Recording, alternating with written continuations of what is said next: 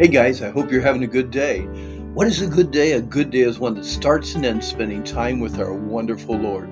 Today we're in Ephesians chapter 3, looking at verses 1 through 4. What is your God-given purpose for living? Have you ever lost your train of thought while praying and thought about something else for just a few minutes? That is kind of what it looks like here in Ephesians chapter 3, verses 1 to 13. We'll call this a God-inspired rabbit trail. If you look closely at Ephesians 3:14, you will see that Paul does start praying again, but until then, Paul reminds his readers, that's us too, of his life cause. For this cause. What cause? What Paul has been explaining for the last chapter was his reason for living, his purpose in life, what made him attack another day with both joy and peace.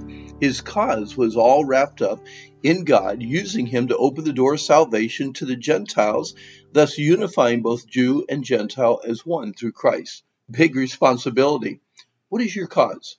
What makes you get up in the morning? What is your God-given purpose for living each day on this earth? Paul was a prisoner. Paul's reward for fulfilling God's will for his life was a jail sentence complete with guards, chains, and loneliness. As Paul reminds us through his letter to the Philippians, we are not only privileged to trust in Christ, but also to suffer for Christ. When any of us are ridiculed or mocked, mistreated or misunderstood, it's because we're identified with and seen as a friend and a follower of Jesus Christ. This is a privilege for sure.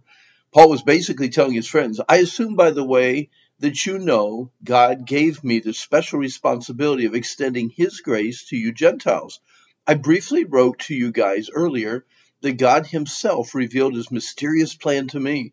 As you read what I've written, you will understand my insight into this plan regarding Christ. Paul wanted to clear up any doubts as to why he, an accused criminal, was writing to them from prison. He seems to assume that they already heard about his special assignment, as he had briefly written to them before describing his responsibility to share God's mysterious plan of grace. Paul wanted to make sure that they fully understood this mystery of Christ and prayed that God would give them the needed knowledge and insight into it. He wanted them to fully grasp that God's secret plan was for them, Gentiles, to be included in God's gracious favor, love, and kindness. Paul was concerned for his young believing friends in Ephesus.